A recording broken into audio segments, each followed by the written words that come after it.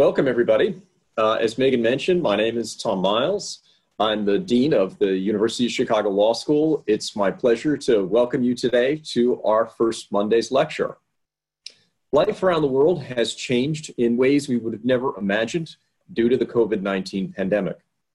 As we convene today, I hope that you and your family and your friends have fared well during this tremendous crisis and that you are remaining safe and healthy. Here at the law school, our scholarship and teaching has continued, albeit in a different format.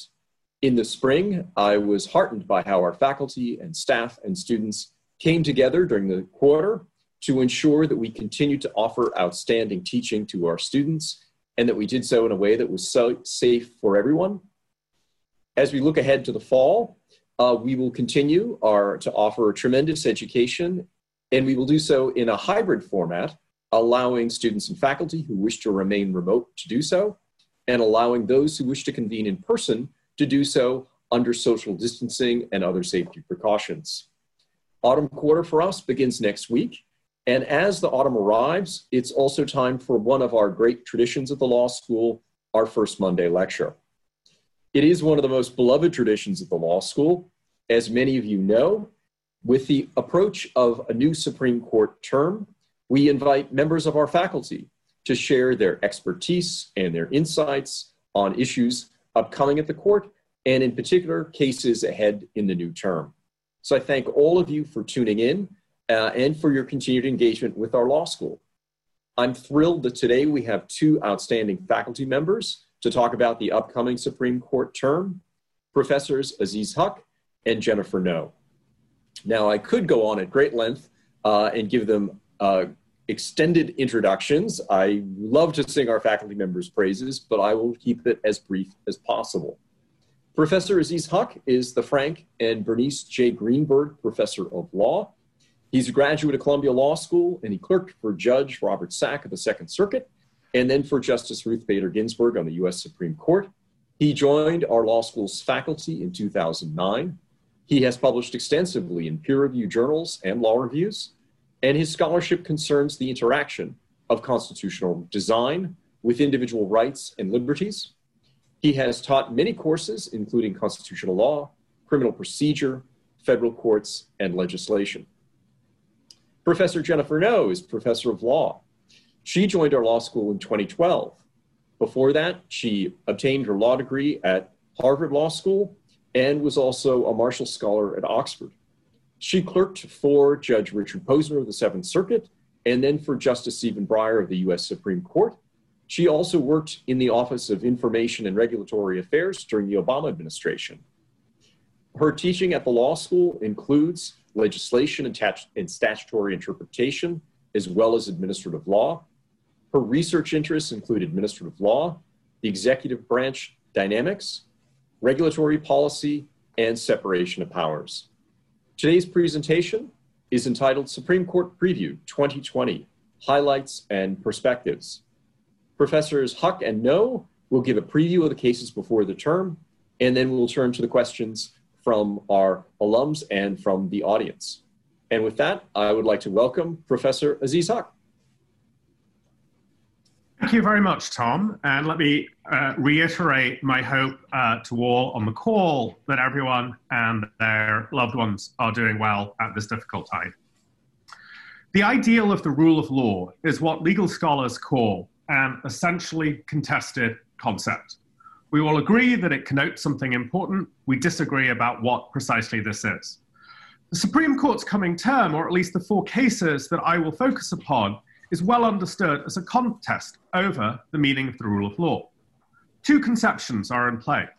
First is the rule of law imagined by classical legal theorists of the mid-19th century.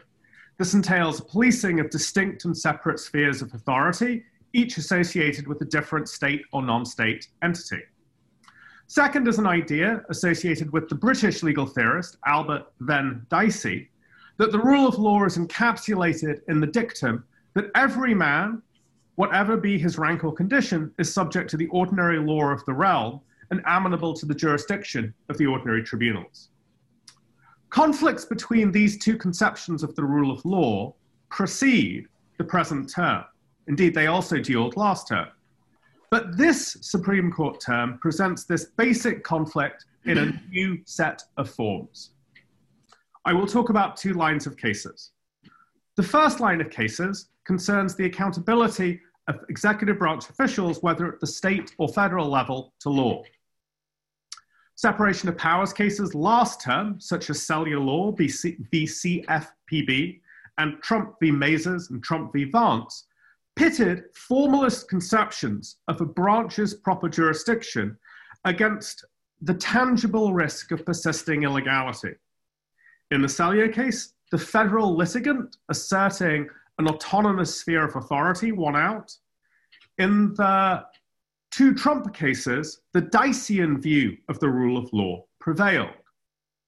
This term, in Department of Justice versus House Committee on Judiciary, the House of Representatives demands redacted portions of the Mueller report. Neither the immediate legal question nor the proximate consequences of that litigation will have significant nationwide consequences. Few among the public, I think, will notice or care whether or how the Supreme Court rules on the question whether Federal Rule of Criminal Procedure 6E3EI, when it refers to the term judicial proceeding, encompasses impeachment proceedings. Moreover, I suspect that there are quite a few who have forgotten who Robert Mueller is after COVID, Western wildfires, and George Floyd. Perhaps more consequential within the Judiciary Committee litigation are the issues identified by the dissenting District of Columbia Circuit Judge, Naomi Rao, as well as issues identified in the recent DC Circuit opinion on the House's suit to question Don McGahn, the former White House counsel. The gist of these writings is that courts should not intervene to adjudicate interbranch disputes at the request of members of Congress. Although this might seem like a symmetrical principle that would constrain both Congress and the executive branch, it turns out to be little of the sort. Rather, the judges advancing this view are also strong advocates of justiciable presidential claims to exclusive removal authority and broad appointment power. In effect, they sketch a jurisprudence of the executive that is able to advance atextual and often ahistorical claims to a sphere of autonomous functioning, while at the same time disabling Congress from defending its privileges. This arrangement stands in obvious tension with the Diceian rule of law. Yet advocates of the idea that no one stands above the law should hesitate before looking to the courts for relief. The federal courts can certainly insulate executive branch actors from review, but they have proved stunningly inept at creating accountability. Information about the executive, especially the president, and especially malfeasance, is hot news. Its relevance decays quickly as time passes and the news cycle moves on. That the House Judiciary case is only now reaching the Supreme Court, almost a year and a half after its disclosures would have been relevant, is suggestive of the futility of present forms of judicial review aimed at serving the House or the Senate's informational demands. The idea of accountability under law for executive branch officials is also at issue, or is also on the public radar as a consequence of the Black Lives Matter movement and the seemingly inexhaustible litany of men and women of color shot, suffocated, beaten, or choked to death by police. Last term, the court was asked to speak to the question of qualified immunity, a defense that benefits police officers. It declined to do so. This term, the justices are confronted with a case that shows the inadequacy of qualified immunity reform. Torres v. Madrid, which is to be argued by one of our graduates, presents the question of whether being shot by police while escaping is a constitutional harm. Technically, the decision will turn on whether it is a Fourth Amendment seizure to shoot somebody while they are escaping. I suspect that the court will say no, nicely illustrating how the substance of constitutional rights, as much as their procedural frameworks, can impede practical accountability. Now, the second line of cases I'll discuss concerns the religion clause. Here, the court is again confronted by a claim of impregnable institutional autonomy to stand above the ordinary law. it is also confronted by a number of deinstitutionalized claims by individuals to the law's protection. Now, the court last term addressed a number of religious liberty cases, the most important of which were Espinoza, which concerned a state constitution's no aid to religion clause, which was invalidated. Little Sisters of the Poor, which concerned an administrative law challenge to the ACA's conscience exception, that was rejected. Our Lady of Guadalupe Schools v. Morrissey Beru, which allowed parochial schools to fire elementary school teachers without being subject to employment discrimination clauses. This term continues the theme raised in those cases. It does so in two forms, or in two religious liberty cases. In one of those cases, the litigant, again, is an institution, as in the cases that I just described, that is seeking an exemption from a general rule of law on the ground that it possesses an autonomous sphere of activity. In the second case, the litigant claiming a religious liberty interest is an individual, and that individual seeks to vindicate a specific anti-discrimination norm. I suspect that the individual and the institutional claims will be treated differently. First, in Fulton versus the City of Philadelphia, a Catholic charity challenges a municipal rule that prohibits the city from partnering with adoption agencies that discriminate against same-sex couples. Strikingly, the charity also asks the court to reconsider its 30-year-old precedent, Employment Division v. Smith. Smith held that religious liberty is not violated by neutral rules of general applicability applied without a discriminatory hand. The Catholic charity in Fulton seeks an opt-out from a general law that protects third parties.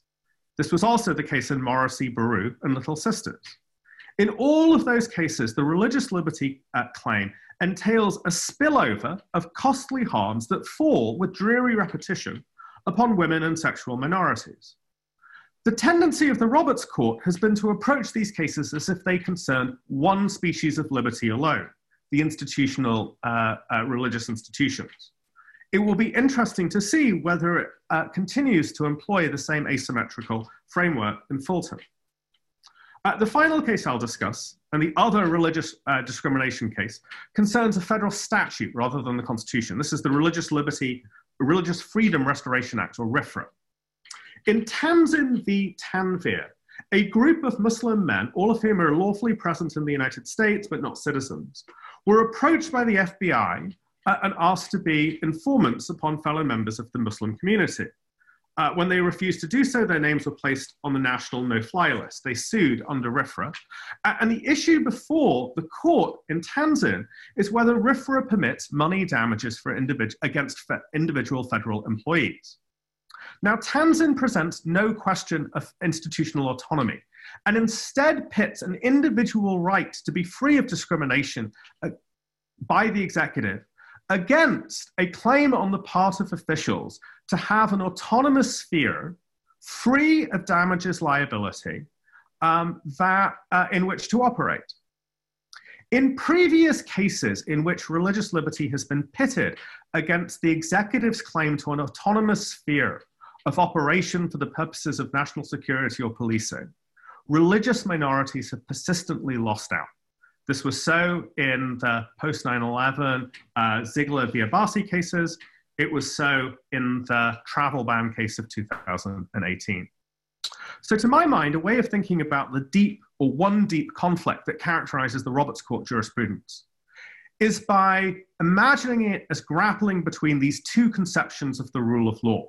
On the one hand, the idea of separate and autonomous spheres of state and non-state actors, and on the other hand, the idea associated with Dicey that officials, when they act, must act under the rule of law supplied by ordinary courts. The Diceian view of the rule of law has been losing ground for the last 50 years. I do not anticipate that OT 2020 will be any different. Let me turn it over now to Professor Nou. Thanks, Aziz. So as we approach this year's first Monday, I think it's impossible not to see this term in the shadow of the presidential election, which looms large, certainly at the beginning of the term. Already the court has weighed in or chosen not to weigh in a number of election-related cases across various states. And whoever becomes the next president will undoubtedly also affect the kinds of cases that round out the docket, as well as the valence, if you will, about the court's appetite for continuing to either cabin presidential power or continue to expand it. And I think a lot of that really depends on whether we have a President Trump who is now no longer worried about re-election and therefore perhaps willing to push the boundaries even further of presidential power and this robust vision of a unitary executive, or a President Biden who will either engage in self-restraint to try and restore some of these norms, as some of his early campaign promises seem to suggest, or in this time of extreme partisanship, perhaps continue to push the boundaries of executive power under the guise of rolling back Trump executives. And indeed, this would be a continuation, really, of a historical arc whereby many policies are fought out through the administrative state. Particularly at a time when Congress is, for all intents and purposes, moribund, and we just have, the stakes are just becoming higher and higher as these old statutes are now being repurposed for more contemporary ends. Last term, right, the narrative was that Chief Justice Roberts was now firmly the median voter, now that Justice Kavanaugh is settled in. Sometimes he aligns with his fellow conservatives, sometimes aligning with the court's four liberals. Think the DACA decision, all in these attempts to keep the court above the fray. But I think it's also important to remember and recognize that we're also seeing the fruition of a number of jurisprudential moves by the chief and previous iterations of this court that have taken the long view by really planting seeds in the doctrine, again, in the area of presidential power. And I think both Aziz and I are focusing on this, again, because of the stakes and the election that's in sight. And in that vein today, I'm going to focus on two cases. I'm going to take a little bit of a deeper dive into them in an attempt to pull out some of those analytic themes. Okay, so the first is going to be really a sequel to Saylor Law, which Aziz already previewed a bit for us, in a case called Collins versus Mnuchin. This case is a challenge to the structure of the Federal Housing Finance Agency, FHFA, which, like the Consumer Financial Protection Bureau, CFPB, was also created in the wake of the financial crisis. So it's a relatively new agency. Like the CFPB, FHFA also features a single director who is only removable by the president for cause. And this suit was brought by Fannie and Freddie shareholders over the agency's 2012 financing agreement with the Treasury Department. And it presents two questions. Okay, first of all, how broadly or narrowly should we read Saylor Law? In other words, is the FHFA similarly unconstitutional? And if so, should the court sever the offending unconstitutional for cause limitation? And then secondly, perhaps more appreciated by administrative law nerds, but equally important, I think, in some respects, is this question, at least with respect to the parties, is the question of the appropriate remedy. That is to say, once the court has found particular agency action to be taken under an unconstitutional structure, is the duty of the court to set the agency action aside under the terms of the APA, or is its discretion much more equitable? Can it, for example, grant purely prospective relief, as the Fifth Circuit did in Collins versus Mnuchin? It's worth noting that in proceedings before the Fifth Circuit and its brief opposing review, the Justice Department decided not to defend the removal restriction at issue here. And so the court recently appointed Aaron Nielsen from BYU to defend the removal restriction. And of course, this is like Paul Clement defending the removal restriction in CFPB. But as mentioned, Collins is really going to help us determine whether Saylor Law is a narrow decision or whether it's much broader. That is to say, can Saylor Law about the constitutionality of the CFPB be relatively cabined to the facts of the CFPB? That is to say, the CFPB arguably exercised much broader powers than the FHFA. The CFPB can regulate private parties, whereas the FHFA mainly regulates government-sponsored enterprises like Fannie and Freddie Mac. Perhaps that's one way to distinguish the two agencies at issue in the two cases. A much broader reading for the pessimists in the room, or optimists, depending on your view of independent agencies, is really this is another step in the death march of independent agencies, really that's been started at least as far back as Free Enterprise Fund, with Justice Roberts really firmly leading the charge. In other words, Collins really continues this methodical assault on these agencies headed by individuals with for-cause removal restrictions, thereby vindicating the president's power to control the bureaucracy. It's worth saying just a little bit about SAILA law to kind of contextualize CFPB in terms of the doctrinal moves that it might make. Because first of all, SAILA law seemed to suggest there were really only two limited exceptions to the president's otherwise unlimited removal power. First is to ask, is the agency in question a multi-member agency or a single-headed agency? If multi-member, we have a precedent, Humphrey's executor decided in 1935, that blesses the for-cause removal restriction. But if it's a single director, then the removal restriction is potentially unconstitutional. The FHFA, of course, having the single director, would suggest that on one reading of SAILA law, FHFA is also similarly unconstitutional. And then the other kind of piece of it, which is not so relevant here of SAILA law, is that removal restrictions are also only allowed for inferior officers. And that allowed the court then to read in a previous precedent called Morrison to say, well, look, the independent counsel there was just an inferior officer. And therefore, and of course, that narrow exception is not as relevant here because nobody disputes that these directors are principal officers. So again, if the same logic applies to the FHFA, then indeed the FHFA is, at least its current structure, is not to be with us much longer. It's also, as I mentioned previously, relatively novel, and the SAILA law court was very worried about the providence, if you will, of the agency itself. The extent to which this form was new, the court was less willing to bless it as constitutional. And it's worth briefly noting on the question of severability, because I think that will be a seg to my next case, that Justice Thomas filed an opinion concurring and dissenting in part in SAILA law, disagreeing with the decision in SAILA law to sever the removal restriction. He expressed broad concerns about our modern severability doctrine, and he simply would have denied the CFPB's request to enforce the demand for the documents in SAILA law. And in terms of the remedies in SAILA law, as potentially relevant here, in SAILA law, basically the court remanded back to the district courts to sort it out.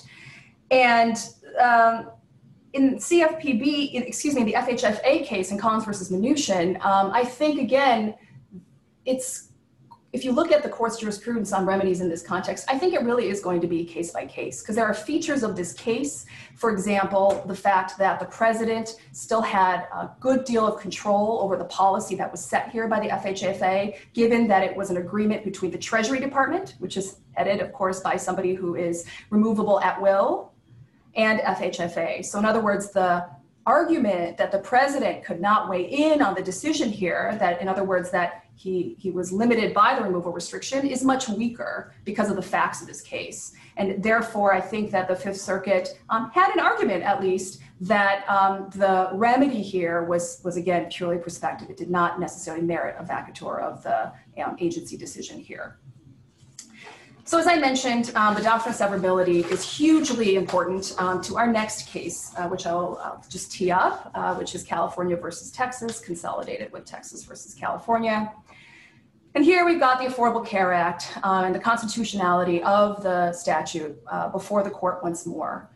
It's worth noting that oral argument is scheduled for after the election, which I think is very savvy timing, lest the court itself become an election issue. And the stakes of this case have become only higher amidst the global pandemic. right? At least one estimate suggests there are about 20 million people that are taking advantage of the exchanges, and now some people estimate with the pandemic that now we're closer to 22 million. And of course, this case features the Department of Justice at various points, but also 18 states led by Texas, which I'll just call the red states versus the blue states, arguing that the ACA's insurance purchase mandate, which was, of course, rendered unconstitutional, they are arguing that was rendered unconstitutional when the 2017 Tax Cuts and Jobs Act essentially zeroed out the penalty. So recall, of course, that this mandate was the focus of the 2012 constitutional challenge to the ACA, right? This is National Federation of Independent Businesses versus Sebelius, NFIB versus Sebelius. And there, 5 justices did indeed decide that the mandate was not a valid exercise of Congress's commerce power, but famously or infamously, Roberts provided the 5th vote to save the mandate in an act of constitutional avoidance by construing it as a tax. So now the red states argue that without the functional tax, well, the ACA is caught in the clause of the Commerce Clause once more, and therefore is unconstitutional. And much more significantly, they also argue that this mandate is so intertwined with the rest of the key provisions of the ACA that if the court invalidates the mandate, the entire ACA must fall with it. Briefly, just on the issue of constitutionality, I think it'll be interesting to see once again the extent to which Trump's tweets undercut his own administration's legal arguments. Because recall that the claim of unconstitutionality depends in part on the argument that the mandate still has some coercive force. And that is what the red states, Texas, is arguing, because they claim that both it as a state and in the individuals, despite the lack of a penalty, still felt coerced to purchase the insurance. And they were harmed because they indeed purchased the insurance and they had this financial harm. But Donald Trump, January 13th, tweeted this year, "I stand stronger than anyone in protecting your health care with pre-existing conditions. I am honored to have terminated the very unfair, costly, and unpopular individual mandate for you." Okay. Potentially, one could argue, suggesting that actually the mandate doesn't exist and no worries, there's nothing coercive. Some people might argue that this presents kind of a backdrop for the court to be more skeptical, at least about the constitutional arguments. And I think it's also just worth noting here, because I heard it recently, I thought it was so interesting, that some people think that this original lawsuit was brought pre-2018 in an attempt to kind of throw red meat to the base in the 2018 elections, because efforts by Congress to roll back the ACA had failed. And they kind of thought this lawsuit was a Hail Mary, if you will, that the arguments wouldn't go that far. And some people were really surprised when indeed this district court judge did buy them. And then in addition to that, also bought the severability argument and threatened the entire ACA. Briefly, if we want to read the tea leaves on severability, it's worth observing that the court last term had 2 cases where it was confronting this issue of severability directly. First in Saylor Law, which I've already mentioned, as well as in a case called Barr versus American Association of Political Consultants, basically dealt with the Telephone Consumer Protection Act. And in both cases, both Justice Roberts and Justice Kavanaugh arguably went out of their way to emphasize the presumption of severability, or put differently, the presumption that the court attempts to save a statute even when finding one of its provisions unconstitutional. Now, one could argue that those cases are distinguishable because there is a colorable claim, particularly in Saylor Law, that there was an express severability provision in those statutes. But again, both justices, despite the express provision, had a lot of language about the importance of this presumption. I'm just going to say 2 things on severability. Okay, one is just to point out that it really depends on which formulation of severability the court wants to adopt in California versus Texas, because there's been various formulations throughout the years. The first formulation is essentially that it's a test about congressional intent. judges are supposed to ask, would Congress, hypothetically, have passed this statute absent the unconstitutional provision? And indeed, I think that there is a good argument that without the mandate, recall the arguments about the three-legged stool in King versus Burrow and other cases about the importance of the mandate to the other parts of the Affordable Care Act to prevent the death spiral. On the other hand, there is a functional argument and a formulation of the doctrine that basically asks, well, look, could the statute operate functionally even without the unconstitutional provision? One argument that the parties have made here, which I think has some legs, is that, look, in the 2017 Jobs Act, Congress itself must have thought that the statute could function by leaving the rest of the ACA intact, even when zeroing out the penalty. Another observation here is that for all intents and purposes, the ACA, at least since the beginning of 2019, has been operating without the penalty. And by most accounts, we haven't seen the death spiral that we feared. And so maybe that's an argument that, look, just look around you. I mean, functionally speaking, the statute is still working. I will say that even if the court takes this tack of looking at congressional intent, there are various members of the conservative majority that I think are uneasy with having to figure out which parts of the ACA, if they don't agree that the entire thing should fall, are intertwined with the unconstitutional mandate. In last term, Justice Thomas and Gorsuch expressed growing discomfort about the court's power to blue pencil statutes, right? Criticizing the nebulous inquiry into hypothetical congressional intent. In other words, this fear that courts would essentially be legislating rather than acting as judges by striking out various pieces of the Affordable Care Act, lest if they don't agree that it should be struck down altogether. Finally, let me just point out that there is a real issue of standing in this case. And I think it really provides the opportunity for the court to punt on the merits if it wanted to. As I've already previewed, there is a real argument that the individuals and the states aren't suffering any harm because, again, they don't face any penalty.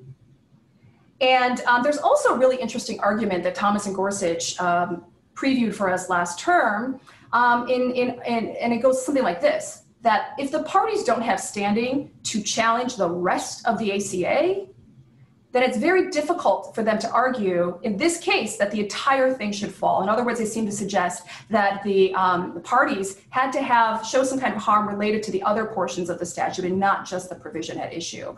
So we'll see whether the court wants to take on this role. I suspect that probably will want to reach the merits. Just look, we need some finality here after so much litigation surrounding the Affordable Care Act, and particularly amidst the pandemic, people need to know whether they can continue to buy on these insurance exchanges.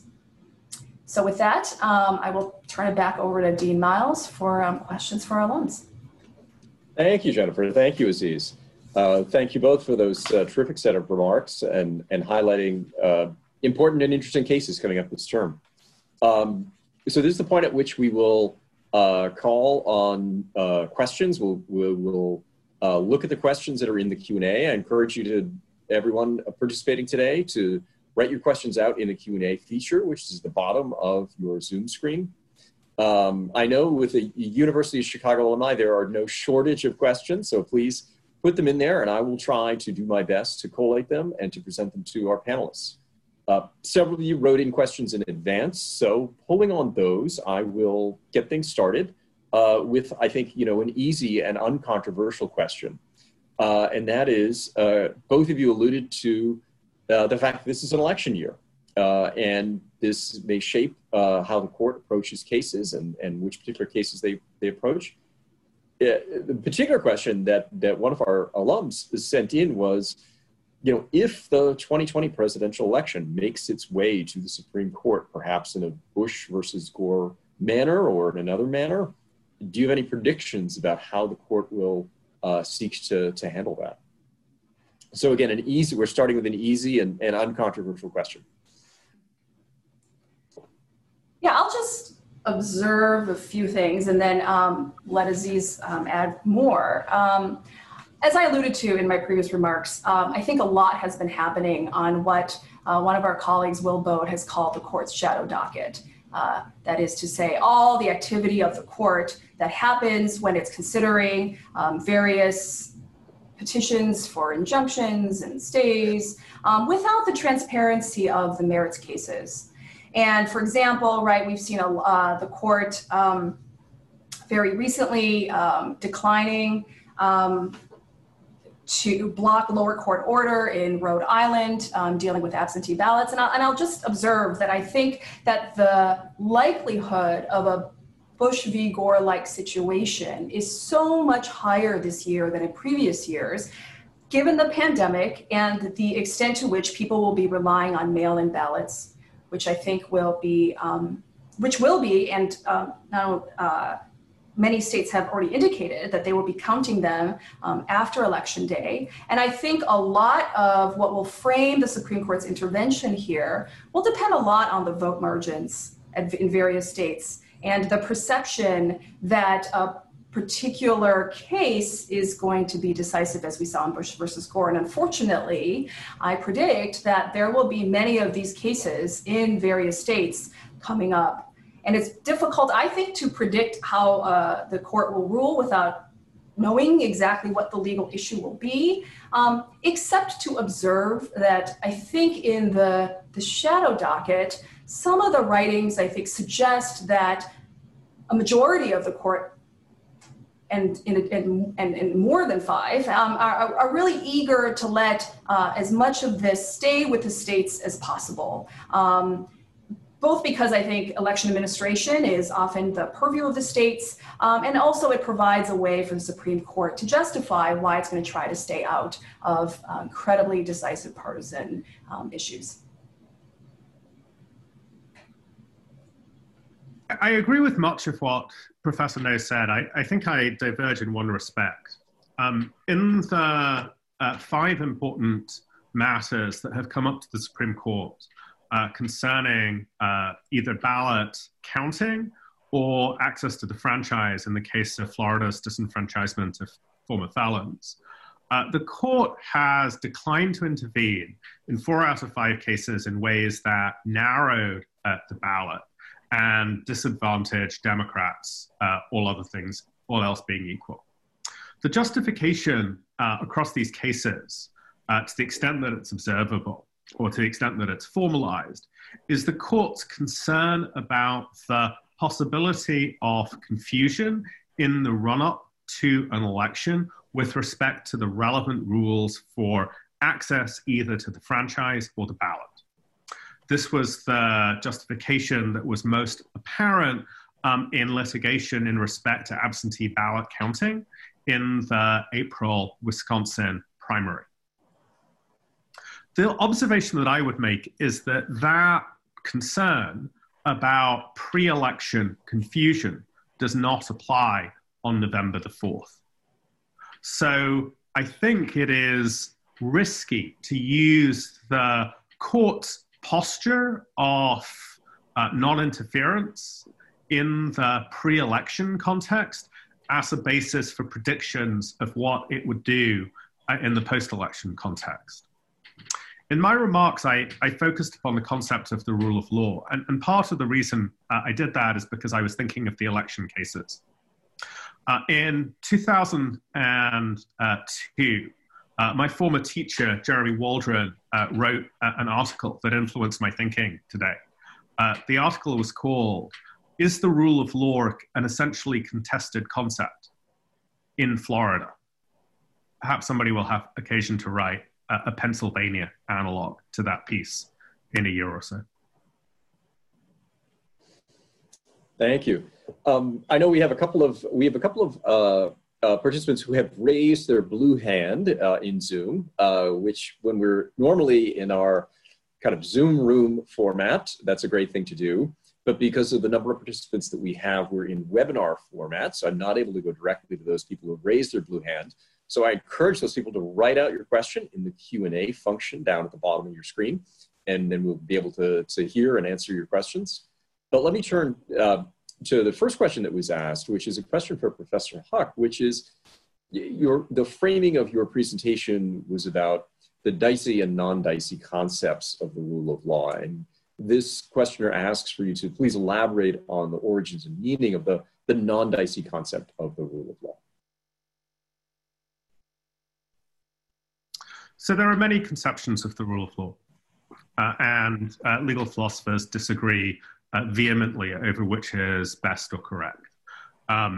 For example, in addition to the two that I identify, perhaps one of the most influential veins of thinking about the rule of law, a vein that's associated with the scholar Lon Fuller, draws upon natural law ideas. The strand of rule of law thinking that I underscored and juxtaposed with Dicey's writing concerns or derives from what's called classical legal thought. Classical legal thought was the school of jurisprudence that dominated American law schools and American jurists in the mid to late 19th century. It had a number of different working parts. For example, contract theorists have written about the importance of what's called the will theory. The distinction between the public and the private was also a central part of classical legal thought. Yet another element of classical legal thought that was evident both in the public and the private law domains was the notion that the law was properly understood as a device for sketching out spheres of autonomous action in which different species of sovereignty or rule obtained. So the family, for example, was the domain in which the father ruled, quite literally in terms of the doctrine of coverture. The church was a domain in which the pastor or the bishop ruled. In thinking about the states and the federal government, the central problem of constitutional federalism was defined in terms of sketching the boundaries of their respective spheres of autonomous operation. It is that period of thought that I think has captured the imagination of many jurists today, and that I was emphasizing in my remarks. Great, thank you. Let me go to one question and direct this one to Professor Nou. And this question points out a possible partisan valence in the decision in CFPB. And the questioner asks whether or not that decision might actually benefit a President Biden if he should be elected, and whether there's a broader applicability to other agencies, and potentially a risk that Trump appointees might resist being removed from their positions. Do you have any views on how that's shaping how we think about these cases? I'm sorry, Professor No, you. There we go. That's a great question. So I think indeed, for President Biden, or more generally, whenever the president, the administration changes hands from different parties, they are going to benefit from this because I think, as your question is suggesting, they're able to remove, without any explanation, those heads of agencies that are not in line with their policy priorities. And so just to acknowledge that I think that that's true and right. In terms of other agencies, so Seila Law pointed out that there were 4 other agencies besides the CFPB that had a similar structure. So in addition to the FHFA, which is at issue Collins versus Mnuchin, we've got the control of the currency, we have the Social Security Administration, and we have, importantly, the Office of Special Counsel. Okay, I say importantly because as many of our listeners probably know, the Office of Special Counsel is inherently involved in the whistleblower process. There's a lot of interactions that the Office of Special Counsel has with the Inspectors General. And I just wanted to flag that because I think the issue of whistleblowers and independent inspectors general, rather, has been very important in terms of the appointees under Trump, because Trump has had many acting IGs as well as many vacancies. in a way that I think would lead the Biden administration to want to get rid of many of the IGs. Anyway, IGs are a separate topic that we could talk about further, but the point is that the Office of Special Counsel is very much a part of the scheme that IGs are involved with.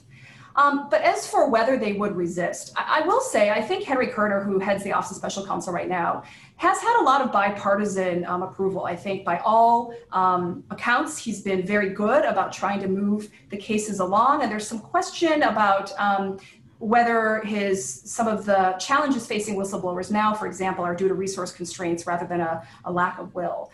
So this is just to say, I don't think he would necessarily be the first that Biden would be looking to remove. And I don't necessarily think that he would be wanting to resist. The Social Security Administrator, Andrew Saul, I think, could be in that category. That said, I do think that the SSA, given its history and its role in the policy of benefits, I think that it's traditionally been an area where people have perceived the president to have a lot of control. The structure of the SSA has changed throughout time. And so I wonder, what the big question is about the emergence of norms that used to exist. I wonder if the norm will also adhere here, and therefore we won't see that resistance. So this is just to say, I agree that Biden is benefited by the decision. And I also have reason to be a little more optimistic that we won't see the resistance, particularly given the writing on the wall, as I expect Collins versus Mnuchin to signal that essentially these single heads of these agencies really should be removable at will. Thank you. Thank you. There's a question here that's directed to Professor Huq, but I think each of you might have something to say about it. And that is, how would you predict or analyze the role of federalism in this contest between different conceptions of the rule of law? And how do you view the differences between federal and state governments in terms of, and here I'll focus on the power limits that affect the discussions in these cases? I think as a historical matter, federalism has promoted the Diceian rule of law by creating interjurisdictional conflict. This is most apparent after the Civil War, where the jurisprudential, or the judicial devices for enforcing the rule of law came from the federal government and were interposed against state lawlessness. And it's the failure of political will at the federal level in the late 1870s and early 1880s that allows the resurgence of state-level lawlessness and the primacy of Jim Crow to persist through to the 1960s. The correlative to that today, in which the dynamic works in the other direction, is litigation in which states or municipalities resist efforts by the federal government to engage in policies that, in the state's view, are inimical to the content of federal law. So Arizona, for example, seeks to enforce immigration law above and beyond what the Obama administration sought to do. In contrast, the city of Chicago and many other municipalities seek to ratchet back immigration law enforcement in relation to what the Trump administration would do. So I view the most important connection between federalism and the rule of law to be one that sounds in this register of interjurisdictional competition, a competition that has a long history and that has different political or partisan valences depending upon the moment in time at which it occurs. Great. Just the one thing that I would add to this is just to observe the different formulations of executive power at the state versus the federal level, and how we will see that play out when we think about federalism, that is the interaction between the federal and the state governments, just to observe that unlike the federal government, at the state level, many of the executives are plural executives. They aren't just all the executive power is not just vested in the president. And therefore, in many states, we see things like relatively independent attorney general. And I think that we will see this, especially when we, as Aziz pointed out, look at the kind of cases that are being brought. And we will sometimes see, I think, situations where the partisan valences, if you will, of the governors of those states may differ from the attorney generals. And anyway, I think that that's going to be a theme worth watching, and it'll be very interesting. Can I ask this question? One question from one of our graduates is about the relationship between separation of powers, conflicts, and executive privilege decisions. And in particular, do the executive privilege decisions, how do they shape whether the court would want to weigh in on or stay out of conflicts between the executive and Congress? I'm happy to take a first cut at that. The executive privilege decisions are only a small fraction of the disputes that arise between Congress and the executive branch over the flow of information. So executive privilege decisions formed, or the doctrine of executive privilege was a central part of litigation about a decade ago concerning the testimony of Harriet Miers and documents held by Josh Bolten, both of whom worked in the Bush II White House. But other conflicts over information between Congress and the executive have concerned distinct and different doctrines. So, for example, there are questions about when and how congressional committees have standing to acquire information. There are questions over when and how different elements of Congress has what's called a cause of action, which is a very esoteric doctrine that requires that the plaintiff in a lawsuit be able to point to some positive source of law as authority for their ability to bring a lawsuit. The Senate, for example, has a statutory cause of action. The House does not. In other cases, there's litigation about whether third parties should be required to disclose material. Executive privilege may play a role there, but there are other privilege doctrines, including lawyer-client privilege and what's called the deliberative process privilege, which is actually the subject of another case that the court has granted cert on in relation to the FOIA statute this term, that can also come into play. All of which is to say that in litigation over who gets what information from the executive branch, executive privilege may be the last of the stops in the route that the litigation takes, but more often than not, that the action in court concerns earlier threshold doctrines of justiciability and the like.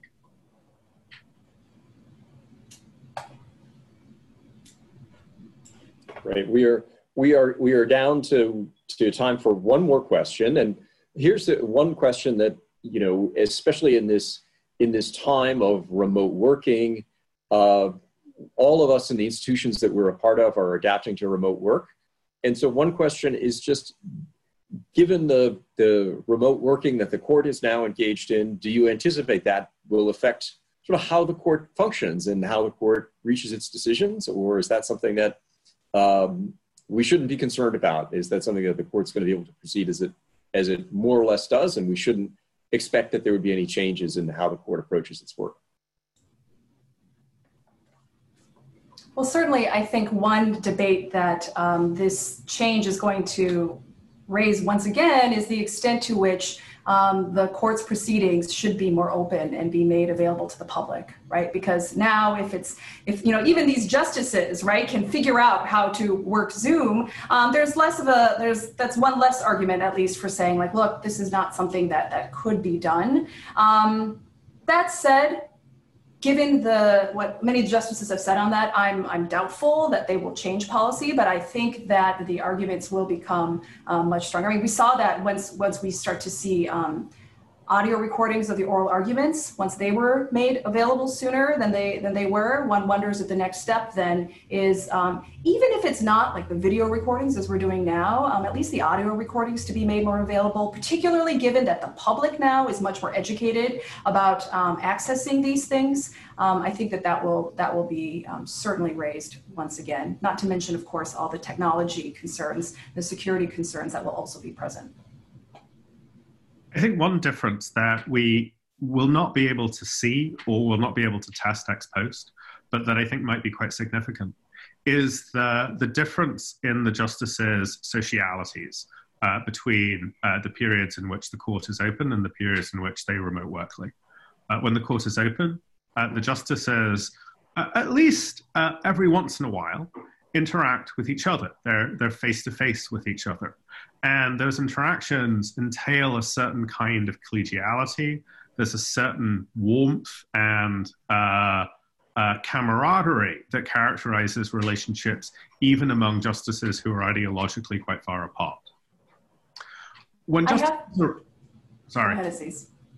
last sentence. When justices are working remotely, it's not just that camaraderie is lacking or absent.